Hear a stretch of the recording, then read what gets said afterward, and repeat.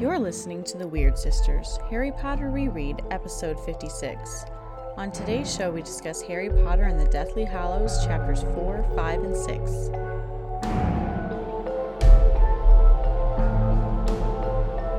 Hello and welcome to The Weird Sisters. I'm Danielle. And I'm Allison. Second episode of Book 7, and things are happening, most of them bad. Yes, we'll get a little more of what we remember about this opening. It was worse than I remembered. Oh, really? As far as the events that happened, or just your emotional reaction to them? The events. Because what stands out in my memory is Hedwig. Mm-hmm. Like, that was terrible. Yep. But I'm not gonna lie, I kind of forgot about Mad Eye dying. I did too. And it was like, oh yeah. Mm-hmm. Even like the chapter title, I saw we're a little ahead, but The Fallen Warrior, I was kind of like, does someone die? Someone must die. Hedwig's not a warrior. Like, what happens here? But It could have referred to George. yeah, then that's kind of what I was thinking too, but it still seemed like a bit of an oversell. Oh, well, anyway, we start with the 7 Potters, and we've just left off with the Dursleys are gone, the Order is arriving, it's time to leave. Yeah, but there's been a little bit of a change of plans, because originally Harry was just supposed to apparate out with Mad Eye. Mm-hmm. But as we learn, that one guy in the Ministry is now Imperiist. And he's like put in all this extra precaution, quote unquote precaution, around Harry that actually makes it difficult for him to leave. Yes, so they'll be leaving in, I guess, almost non-magical ways. Not using any spells. Right, and because Harry is still underage. Yes. So they're leaving early, before he turns 17. Because the charm's going to break when he's 17, or no matter what. Yeah, and for a while I was like struggling to figure out, I was like, is this the eve of their birthday? And then we had that information. Snape said it was this day they were leaving, and the other guys said it was right before his birthday that they were leaving. But they are leaving early, as Snape said. Yes. I guess because they're anticipating more resistance later? Yeah, I guess. I think they're hoping to surprise a little bit by leaving early.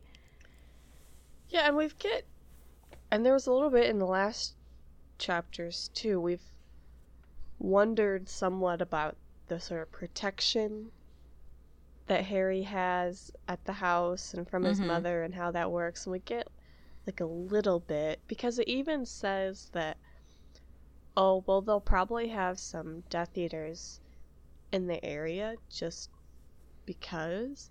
But then there's like this line about, like, they know generally where it is, almost as if no one else actually knows his address and where it is, and they can't discover it.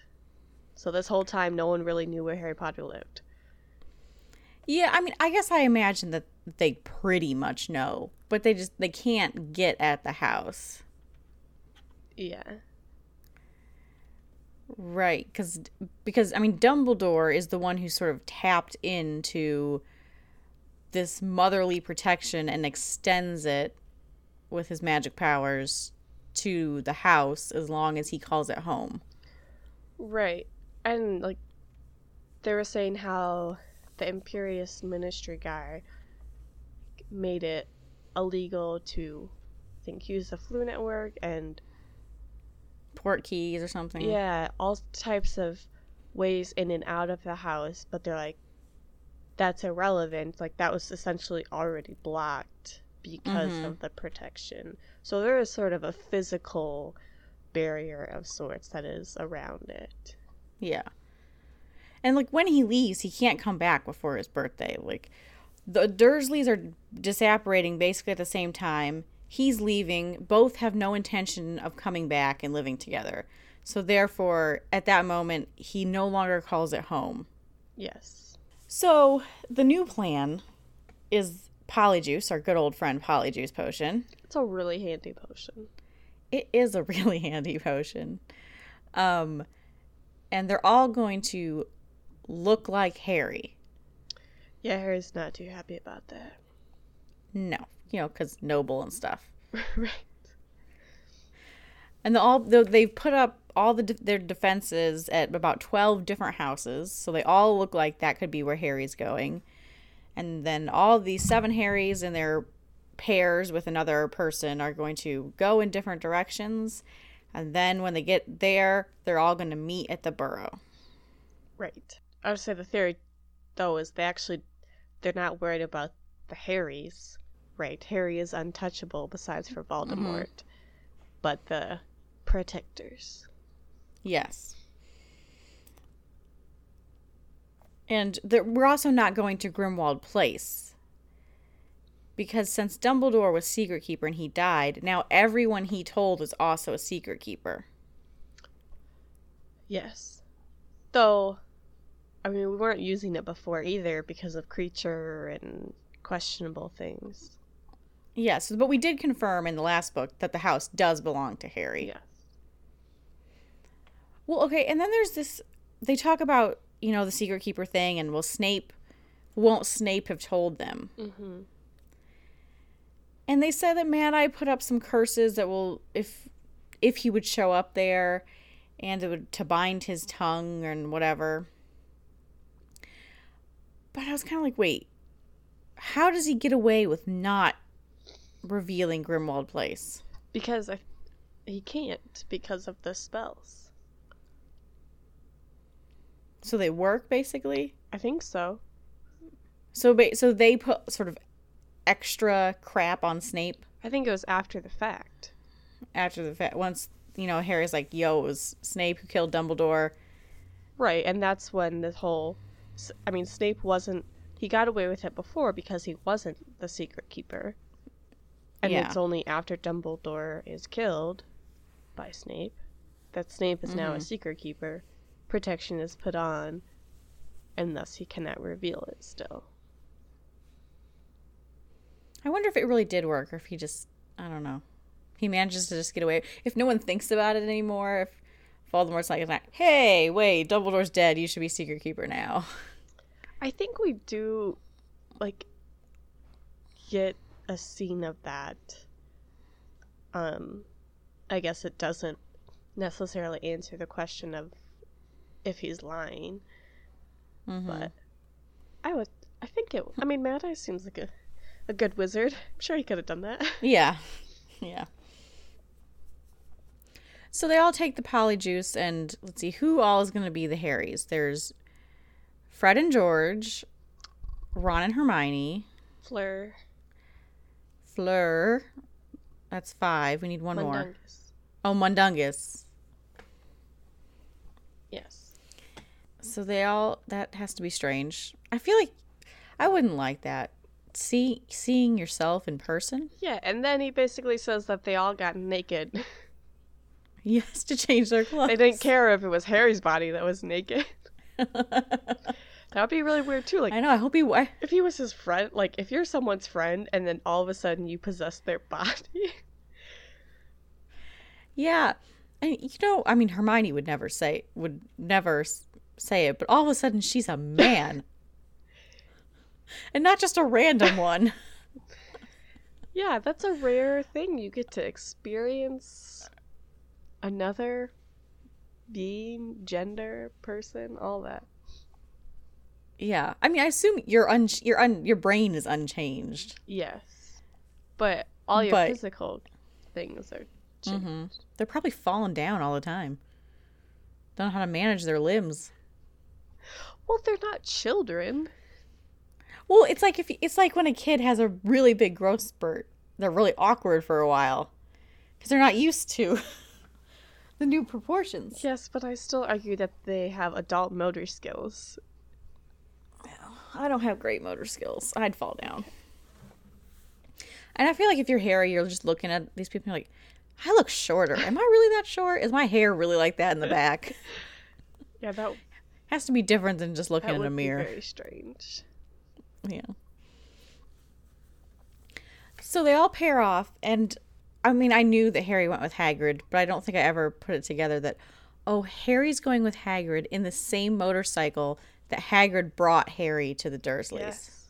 It's very full circle, heart swelling, all of that. I totally missed that like the 17 times before. I mean, there is like, you love Hagrid and you feel safe with Hagrid, but there's part of you that is like, Hagrid is not a fully fledged wizard, and that might have been helpful. Yes. I mean, now they do say that, you know, we're betting that he's going to expect you on a broom. Everyone knows you're a good flyer. Maybe it's a little bait and switch. Oh, we wouldn't put the real Harry Potter with Hagrid. But we would. But we would. And, okay, Hagrid has some advantages. He's not easily affected by spells. Yeah, no, I like Hagrid a lot, and he has proven himself worthy. But having a working wand might be helpful too. You don't think the umbrella would, you know, did the job? So, I mean, we get up and all of a sudden, I mean, they're leaving, and then just like, it just hits you in the face. Bam. They're surrounded. Yeah. And it's Death Eaters not looking everywhere. Good. We lose everyone else. Harry and Hagrid are being attacked. And then it's like they barely left the street, and Hedwig catches a curse and is dead. Oh. And actually, okay, the first time I read this was almost as shocking as Dumbledore dying. Because you're like, all right, bad things are going to happen, but not to the innocent Hedwig. Hedwig was our gift from Hagrid, our symbol as we entered this new world, his only friend over the summer. And, like, Hedwig had a personality. Like, just, like, of all the things he had, I mean, just because she didn't want to have to carry around his cage the rest of the book, is that why? Like, she could have flown around and been helpful. That was really shocking. Yeah. And that's like, yeah. It's like killing a dog in a movie. You just don't do that. It's too upsetting. If the snake eating wasn't bad enough in setting the awful tone of this book, Hedwig's death surely is. Oh my gosh, that's just a prequel to the other innocent creature that's gonna die later. Yeah. I vividly remember the scene as well and thinking, oh, all the worst things that people said is going to come true. Yes. Everyone's going to die. Kind of true. Yeah. Yeah. Okay. So, I mean, Harry can't deal with this right now because there are Death Eaters chasing them, shooting killing spells at them.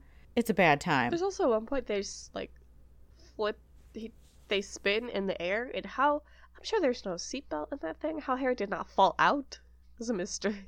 Yeah, because he's in the sidecar. But and of course Arthur has made some modifications to this bike. So as they're being chased, he's like throwing out brick walls and nets and things behind them. But eventually he has to use the dreaded purple button, which is Dragonfire, I think. It's kind of cool. This is like, this whole scene is very like James Bond movie-esque. There's a sidecar, like there's a sidecar. That's what James Bond is to you, a sidecar? What am I actually thinking of? Indiana Jones. There is a definitive sidecar scene in Indiana Jones. Maybe there is. I take that back. Yes. This is way more Indiana Jones. It has less class, right? It's kind of hodgepodge. There's a sidecar. We're like flinging things out behind us. There's a chase scene. Mm-hmm. You know, bullets/spells are just narrowly missing us conveniently. No one's running out of ammunition. Right? It's a flurry. You can't really tell. Some crazy things happen, and then it all works out. Yeah. Okay, so but the Dragonfire disconnects the sidecar. Yes. So then he's just in a little tin can falling to the ground. And then We're glad he. how is this not movie Indiana Jones? Because Hagrid, like, swoops down and catches him. That's very Indiana Jones. Yeah, so now he's like desperately hanging on to the back of a giant Hagrid, and there's still Death Eaters coming, and one of their hoods falls, and it's Stan Shunpike. Yeah. Like, Stan's not a Death Eater. Well, and he's been in Azkaban because the Ministry had imprisoned him because he said some dumb stuff, and they wanted to, lock somebody up. Yes. So this is, I guess there's been a breakout of Azkaban. Mm-hmm. So he sees Stan, and what does he do? Expelliarmus. Yeah, because Harry has been like, screw this, I'm underage thing. Let me use some magic, which I guess the Death Eaters count. They're close to him. I don't know, right? So he's stunning people and whatnot. But, yeah. But that... Because he tries to disarm him, and everyone backs off, because that is him now. Yeah. They say it's the real one. Then the Death Eaters are briefly gone, and then Voldemort takes their place, and he's flying. Yeah, normally you don't meet your nemesis in the beginning of a book. That's true. Like, you gotta build up to that, because, I guess Voldemort has, right, he's always wanted to kill Harry, but he's danced about it, so now he's just going for it. That would be the end. The rest of the book is about Voldemort's rise to power. I guess. So, Voldemort's chasing them. They're hitting the Dragonfire button. And then his wand does something strange. Yeah. I didn't really think of it as that strange until Harry said it was that strange later. Yes, he says it it seems to perform a spell that he didn't know on its own. Yeah, I thought it was just like, I'm kind of, I can't think, there's too much going on, and my arm is doing, like, out of reflex, basically, doing something. Mm-hmm. Because at this point, Hagrid has leapt from the motorcycle onto a Death Eater. And the motorcycle is crashing. Yes. Okay, and I really didn't remember this wand either. thing. And is there something, like, the wand is acting on its own? Yeah. And, like, okay, I'm like, wait, okay, I guess this does make sense because this is what prompts him to seek the Elder Wand. Okay. But what is going on? It's like, yeah, it's seeking its other, but Voldemort, there's also, is it right after that you hear Voldemort speak and he's asking for someone else's wand? Yeah, once we get to the burrow, he hears that, yeah. No. Yes, he already I know, has someone else's wand. During this in-air madness, and I believe right after Harry's weird wand thing, that Voldemort speaks and asks for another Death Eater's wand.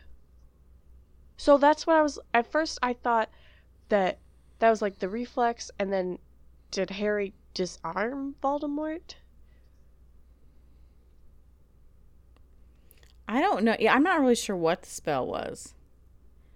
Or even if the spell saved him, because then it seems like right after, like, he crosses the threshold of, the protective enchantments. Okay, but I don't actually remember this, but this is the only logical thing I can come up with what's going on, is that the piece of Voldemort's soul that resides in Harry has something to do with this wand thing. You would think that Voldemort's soul would not want to hurt Voldemort. Well, shoot. I mean, but then... Yeah, but Voldemort's soul doesn't want to be hurt by Voldemort either. I mean, and, like, very shortly after this, we get the scene with Ollivander. So there is, like we're pointing something towards this wand connection, but there's sort of this double innuendo line about, like, it's just the wands that have this connection, kind of hinting that there is this other dual connection between them. So are you saying that this has to have something to do with the bits of the soul? I think I agreeing changed with me or not? what I was agreeing to midway through. Because it did seem about the wand, and I was like, oh wait, but then there was that double meaning section to it. I mean, Voldemort obviously thinks it's about the wand and the wand alone. Mm-hmm. I guess I don't know if do I believe Harry? Maybe that's the real question, is do I believe that Harry, something was acting outside of him, whether it be his wand or his Voldemort soul. It's so... I feel like I can't believe that, like, this discussion is not triggering in my brain what the right answer is. Because, like, I remember all the Elder Wand stuff and Malfoy and all that jazz, but I don't quite remember why we needed it. Now, I think, because eventually Harry has the Elder Wand, or is master of the Elder Wand, because he disarms Draco. And is that what allows him to, like, if my theory about, like, something about the souls seeing each other is what's causing the problem, like, having the Elder Wand is, like, enough to overpower that? I don't know. Think the wand and the...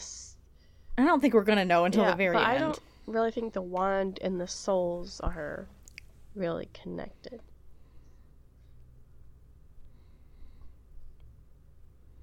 It's just... Yeah, I mean, Voldemort definitely, because now he knows about this connection to the wands. It has failed him in the graveyard. Like, the wands sort of resisted each other. Mm-hmm. So he is trying to overcome the wand connection while being oblivious to the other actual connection. But the soul connection, which everyone is oblivious to. There's no hint whatsoever about this piece of Voldemort's soul in Harry. The reader doesn't know. Nobody knows. I mean, there is always this intimate connection that has existed between them, right? The dreams, the visions, the feeling of the emotions, similarities. Okay, I'm going to say, maybe I should just keep my mouth shut because I can't remember the details enough to really be useful. But in I think in the 6th book, oh God, I remember us talking about there was some thing with Dumbledore where he had like a satisfied reaction briefly that is not explained. And that we attributed to sort of him receiving confirmation of this suspicion that there's a piece of Voldemort's soul in Harry. And that he suspects that that's going to be a problem for Voldemort. Do you remember this? Gosh. I kind of remember a weird reaction, but I cannot confirm or deny anything else.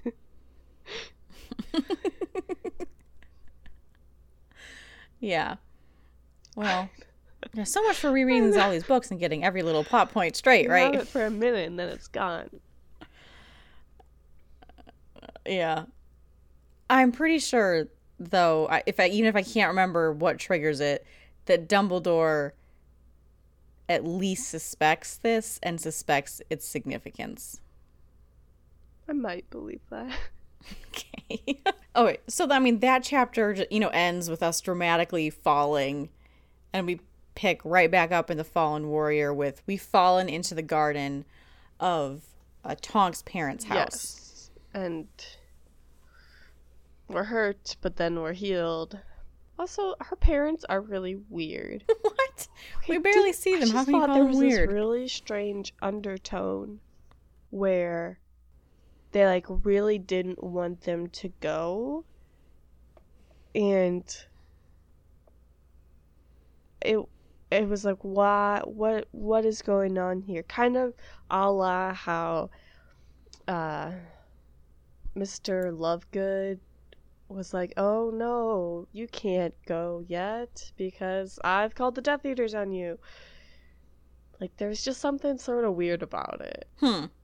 Well, Harry makes it awkward because he initially thinks that the wife is Bellatrix. Yeah. But like, that didn't seem to faze her too much. And then he's also like, your daughter might be dead. Sorry. But there was still some, like, especially from her, like there was just something sort of weird. No, that was just me that got that. I don't know. You're never going to see her again, so... So, I mean, yes, he wakes up. They've tended to his wounds a bit. Hagrid's okay. And they manage to catch their portkey to the burrow. Which is not super comforting, because no one else is there. Yeah, everyone else who's supposed to have been back is not arrived. Poor Mrs. Weasley. Yeah. Well, her family is pretty much half of who's out there, so... Yeah. She's got Ron, Arthur, Fred, and George. And Bill. And Bill. And her future daughter-in-law. Yeah. So Harry comes back. No one else is gone, or no one else is there, except shortly after that, George arrives covered in blood. Yes, this is where he loses his ear. By Snape. Snape cursed his ear off. Right. Which is anger-inducing until you know that Snape was he was obviously trying to not hurt him more seriously. Yeah. Mm-hmm. Yep. So, I mean... So, at this point, you almost feel a little reassured, right? Oh, we've done a character we like and is significant is in danger, but he's going to be all right. And, that's as far as it'll go, right? Yeah, and then we just have it in for the other twin, unfortunately. Shh. Okay. Shh. We'll deal with that later. And then people start arriving, but everyone's frantic because it's obvious they've been betrayed. Yeah. Like, they're all trying to confirm their identity, and everyone had the same experience of being chased immediately, so someone knew the plan, but didn't seem to know that there were going to be multiple. Yes. Because they have put out the false date that Yaxley in the first chapter said to Voldemort. Which was later, yes. But Snape told them the right date, so here everyone was. And then, Harry relates what happened to him, and he gets a bit of a lecture for using Expelliarmus on Stan Shunpike. Yeah, I mean, right, so this is your signature. You use this against Voldemort in front of his Death Eaters. When he was trying to kill you, you disarmed him, right? And maybe you should stop doing that. Not only because it's recognizable, but people are trying to kill you. Yeah. But, I mean, Harry kind of doesn't take it. He's like, well, if I had stunned him, he would be as good as dead. Because he's hundreds of feet in the air. Yeah, this is one where, Harry sort of blindly reckless but caring way I like, right? He's trying to be discerning. He doesn't want to cause undue harm to other innocent people. And he's like, that's Voldemort's thing, is who just kills everyone who's in his way. And I'm not trying to be like that. Like, Stan was being used, and he doesn't deserve to be a casualty of this chaos. Mm-hmm. And certainly it increases the risk to himself, but I think he knows that, and that's one he's willing to accept. Yes. Yeah. And can you imagine the emotional wreck Harry would be if he had killed Stan John Pike?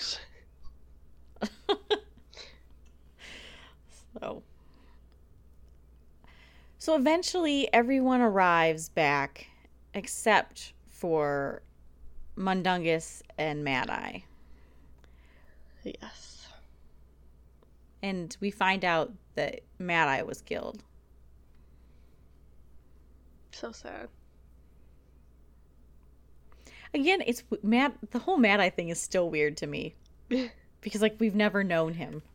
We just knew fake Mad Eye. Yeah, I mean, he's been around, and even as fake, he is still, I don't know, maybe second to Dumbledore and Hagrid. Okay, third to Dumbledore and Hagrid, sort of the pillar of survival and protection, and, you know, he seems invincible.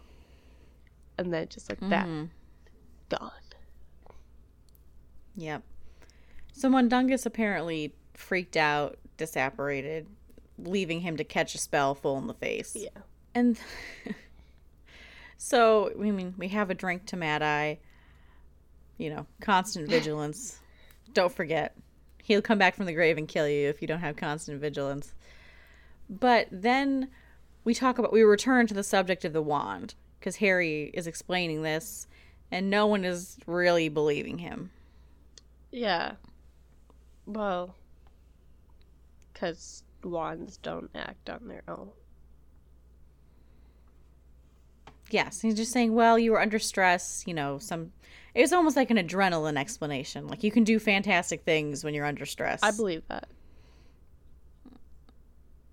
You think that's what really happened? Well, I think that he did that's a very plausible thing that can happen. Sure. You know, lifting cars and such. But I don't. But I still don't understand this, so. But okay, we're immediately after that, we're convinced that Harry's right and something is wrong because he has a vision of Voldemort. Why does that reassure us that Harry's right? Because it's a Voldemort screaming at Ollivander saying, "You told me using a different wand would work," and Ollivander being confused, saying that he thought that it would. He doesn't know what's going on. So it's not, I mean, Voldemort obviously thought something weird was happening. I feel like I need to read this scene again. What actually happened? Because there was, I mean, what was Voldemort doing? Well, attempting to kill Harry. You mean, like, is he referring to, like, his wand did something weird, or is he recognizing what Harry's did? Yeah, because, again, he's that thing where he asked for the other person's wand. Mm-hmm. I would think that I don't know that it actually says that, but I think it's reasonable to assume that also Voldemort's wand did something weird, or refused to obey him, or something like this. If the connection is really between their souls and not their wands, you know. Okay, well, I think that makes sense from Voldemort's end. But how does it make sense from Harry's end? If Harry's aim is to do some sort of harm to Voldemort, to get him off of his motorcycle, then, and this whatever curse succeeded in that. But, like, Harry doesn't succeed in doing any harm to Voldemort until the piece of Voldemort's soul inside him is dead. Okay, but what happened then?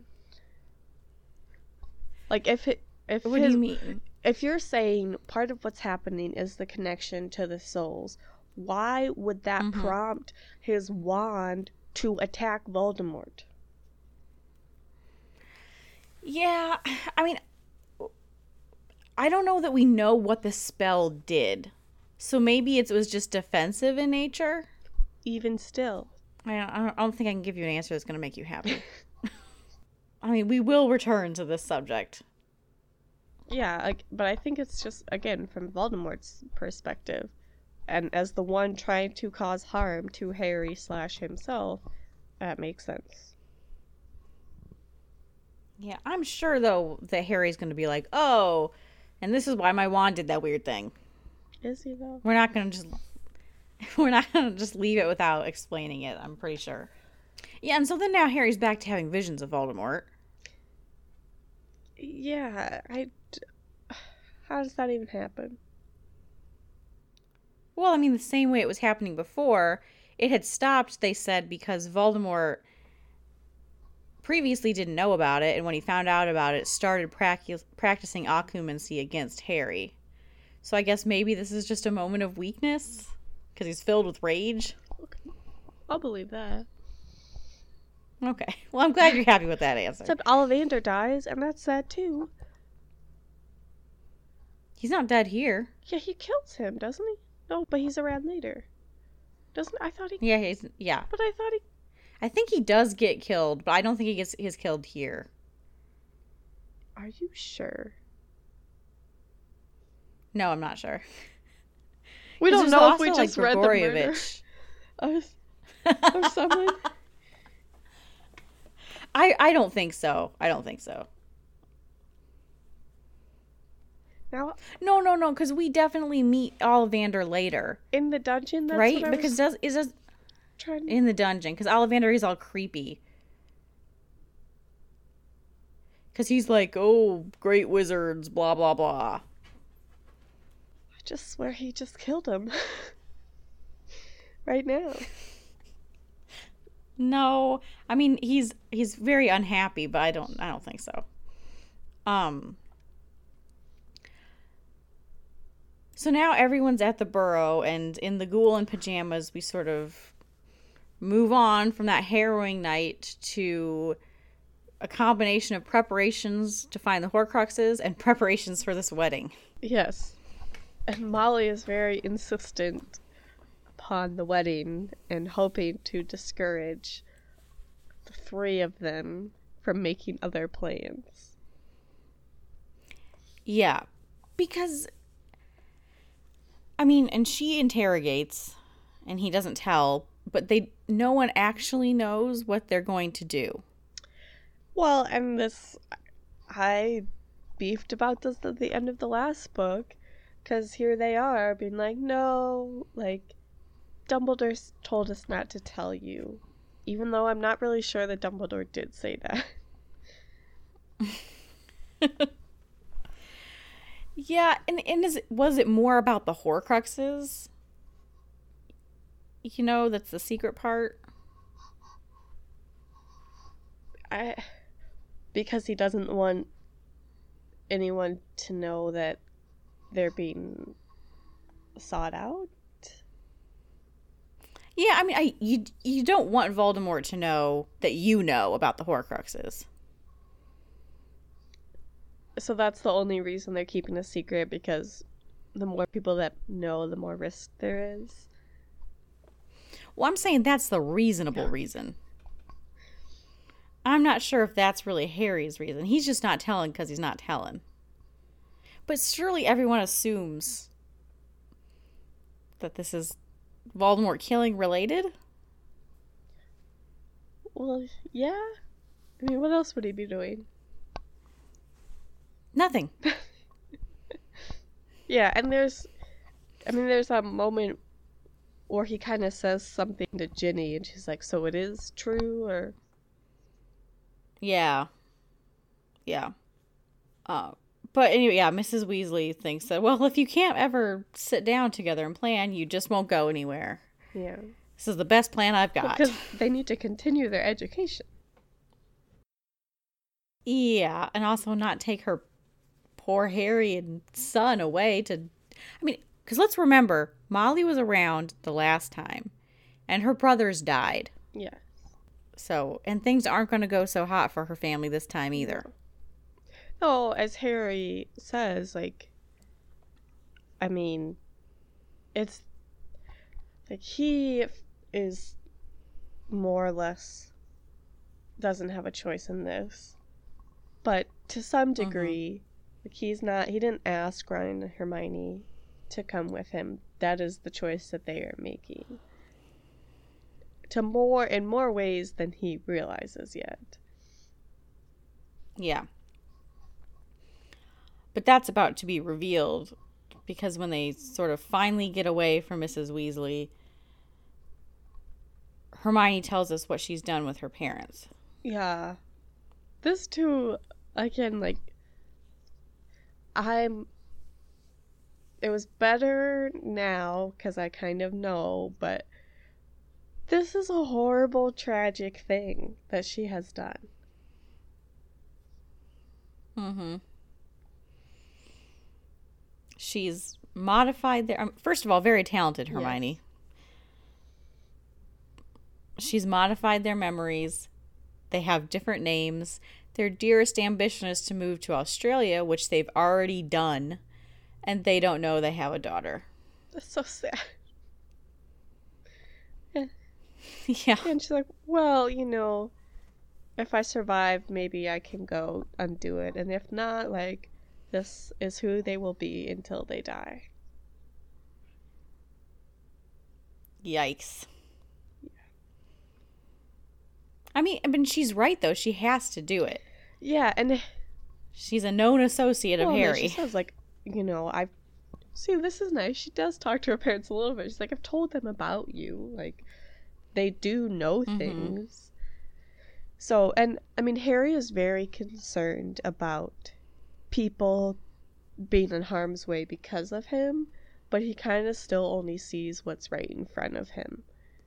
Right? That harm extends to the Dursleys and to Hermione's family and to all of these extra people that he doesn't even account for. I mean, and maybe he doesn't have the capacity to account for it given what he needs to get done.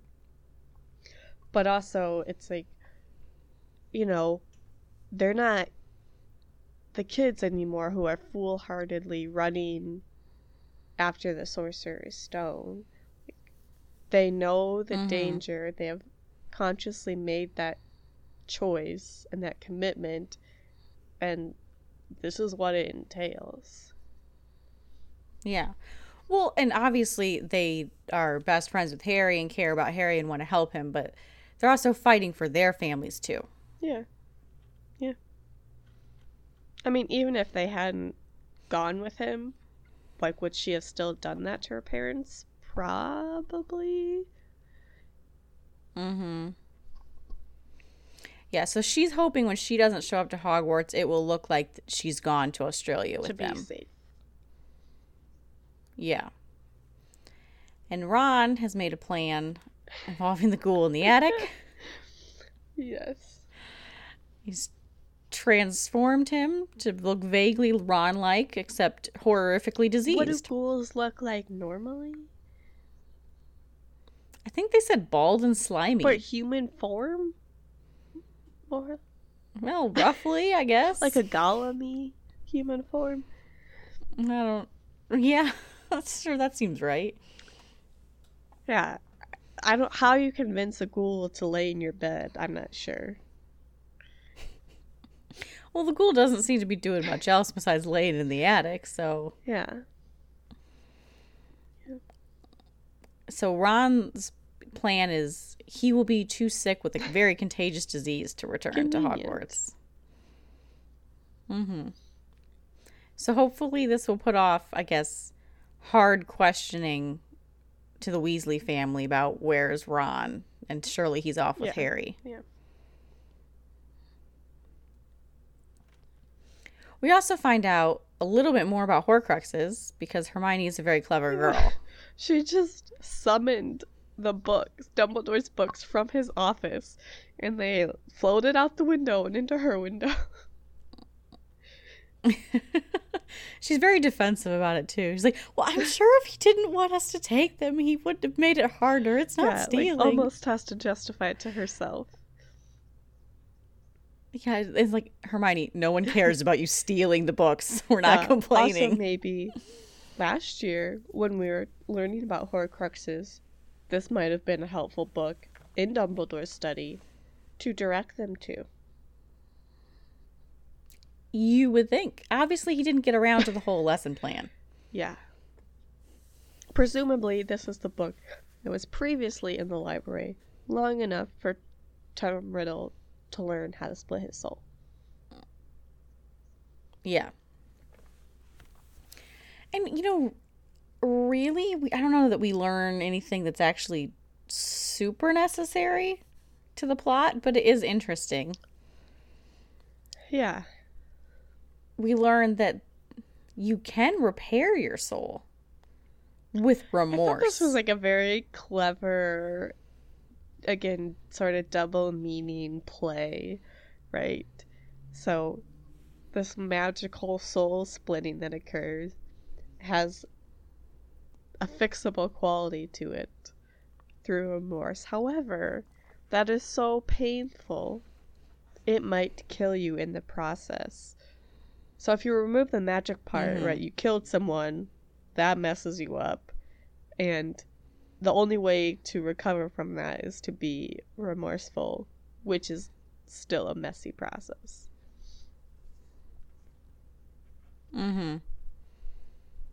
Oh, yeah. It's very symbolic-y, She knows what she's doing here. And I think there's a line at the final confrontation where Harry taunts Voldemort with that. Try and feel remorse. Don't you remember that?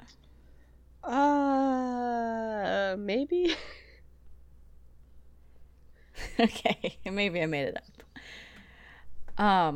We also, because then we're discussing, well, how do we destroy Horcruxes? Yeah, we just happened to get lucky before with that basilisk fang. We don't know how Dumbledore destroyed the ring. And we don't know if the locket has been destroyed, because just sort of harming the container is not good enough. It has to be something so, like, magically powerful. More powerful than the soul, basically.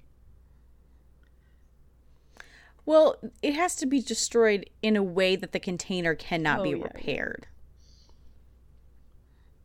Right. So basilisk venom has only one antidote, which is Phoenix Tears. So sufficiently powerful, I guess, to destroy it. Well, and because they were talking about the diary, because, like, Ginny sort of tried to destroy it, but was basically just throwing the book away, which is not sufficient. And we talk about, like, how she was actually possessed by a piece of Voldemort's soul. Yeah, because as long as the Horcrux container is intact, it can sort of meander about and be with other people if they are open to it.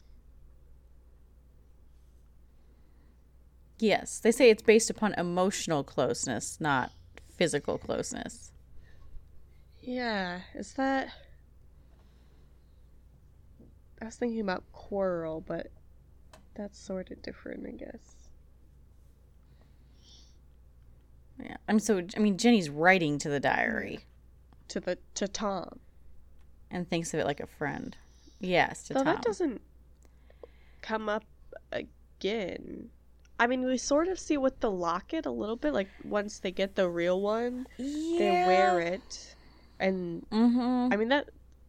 And it doesn't make them happy. That seems happy. almost like a physical closeness, except it might be just the weight of it, and they're emotionally taxed, I don't know. Yeah, there's definitely something weird going on, but it doesn't seem to quite fit this.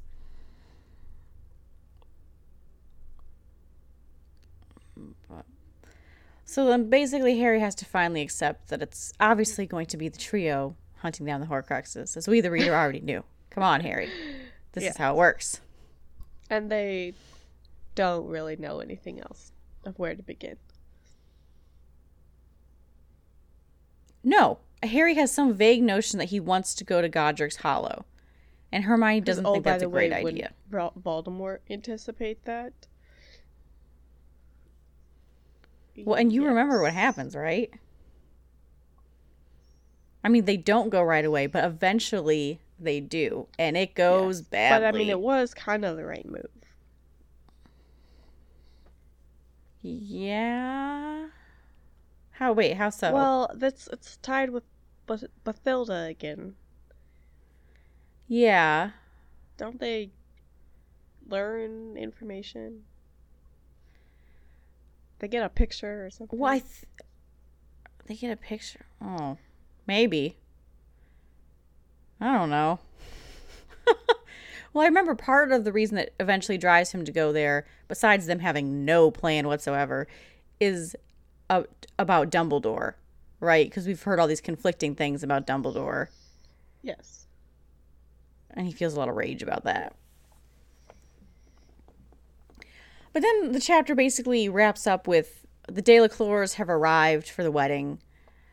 They seem charming and, better mannered than their daughter. Oh, so it ends on a slightly happier note. Except then Harry realizes that, again, his mere presence causes issues for everyone. Like, he has to hide when the tent people are coming, and poor Molly is, like, she's under duress, she's planning a wedding, now Harry Potter is here. Yeah, she would not be calm planning a wedding no matter what. Yeah. But yet... But yeah, what? I mean, it's still Molly, and she's Molly and gracious and lovely. Oh, yeah, but she doesn't have grace under pressure necessarily. She's not someone who doesn't let you see her sweat. No. She's sweating it. Obviously, with good reasons. Many good reasons. But I do feel so bad for her in this book. Because she's from Harry's perspective, she's just kind of a bit annoying, right? And why can't she understand that this is how it has to be? But she's also perfectly reasonable in the ways that she's feeling. Oh, yeah. Well, and she's basically been like this now since book 5. Yeah. We're lucky she hasn't stroked out. Like, this cannot be good for her health. Although, the best Molly Weasley moment of any book is coming in the final battle. That is true. That is a great moment. That has to be top 5 moments of the books. Well, it adds a bit of levity to the situation. Yes. You're like pumping your fist in the air as you're reading that. Oh, we got a ways to go before that, though. So finally, I think next time we will get to the actual wedding, which is nice. It's a nice chapter until the end. But it does end, like, they get attacked, right? Okay. Yes. That's when they flee. So next time will be chapters 7, 8, and 9, which is The Will of Albus Dumbledore. Ooh, that's a good one. So the Snitch. And the Deluminator. Yes. And the book. Okay. 8, The Wedding. And 9, A Place to Hide.